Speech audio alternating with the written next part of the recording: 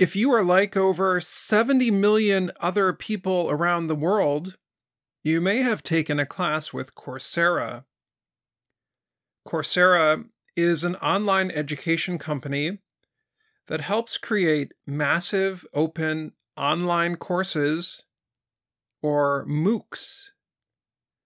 Andrew Ng and Daphne Collar are computer science professors at Stanford University.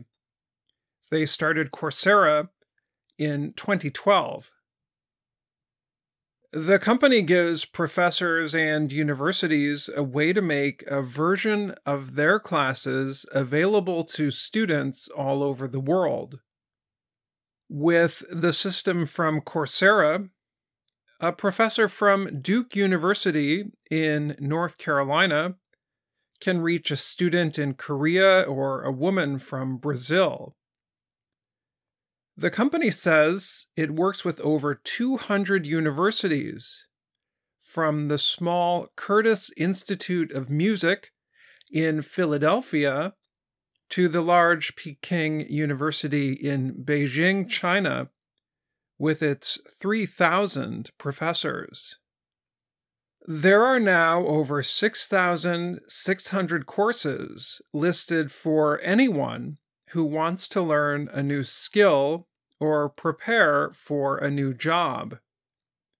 Coursera is the largest online education company of this kind. Other companies include FutureLearn and Udacity.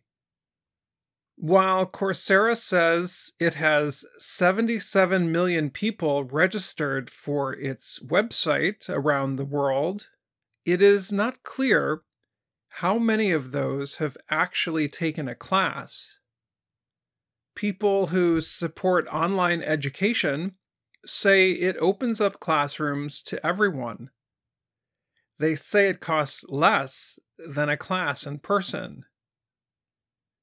Critics say many people who start online classes never finish. They are not as invested in finishing a free or less costly course. In the past, people took classes on Coursera to satisfy an interest in learning about a subject. Now, more students have taken classes for certificates that are accepted by many organizations. Some Coursera courses now count toward college degrees, and degree programs can cost up to $45,000. In the last 12 months, many people were not able to go to class in person because of the COVID-19 pandemic. So they turned to Coursera as a way to continue their studies. Coursera launched Coursera for Campus to help schools offer courses to stuck-at-home students. By the end of 2020, over 130 colleges and universities paid Coursera to use Coursera for Campus to teach online. Coursera also has a similar program for government agencies and businesses that want to teach their employees online. Some high school students in the US also took classes with Coursera because after-school activities were canceled.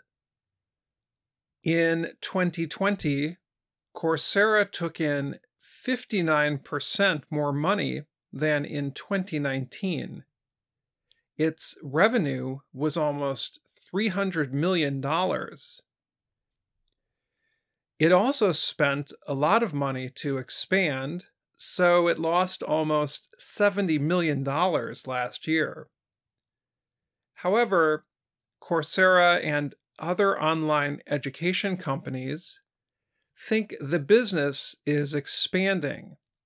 For example, some people who lost jobs during the pandemic are now learning new skills online.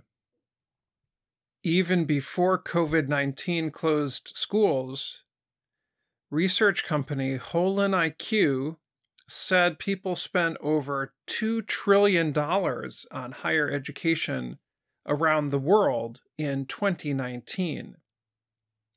Since 2012, Coursera has been supported by private investment companies. As interest in online learning grew, the Silicon Valley-based company filed for a stock market listing in early March to look for new investors. Carla Hickman studies online education for a company called EAB. She said the investment will help Coursera as it grows. I do think some of this initial capital is just going to make sure Coursera can continue to deliver the product they are today at a high standard as they grow.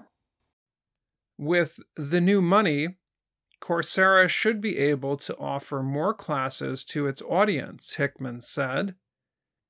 It may help Coursera keep students coming back for more classes. In 2012, when Coursera started, it permitted universities that did not have strong online learning systems to make some of their classes available to more people. This was a form of marketing and advertising.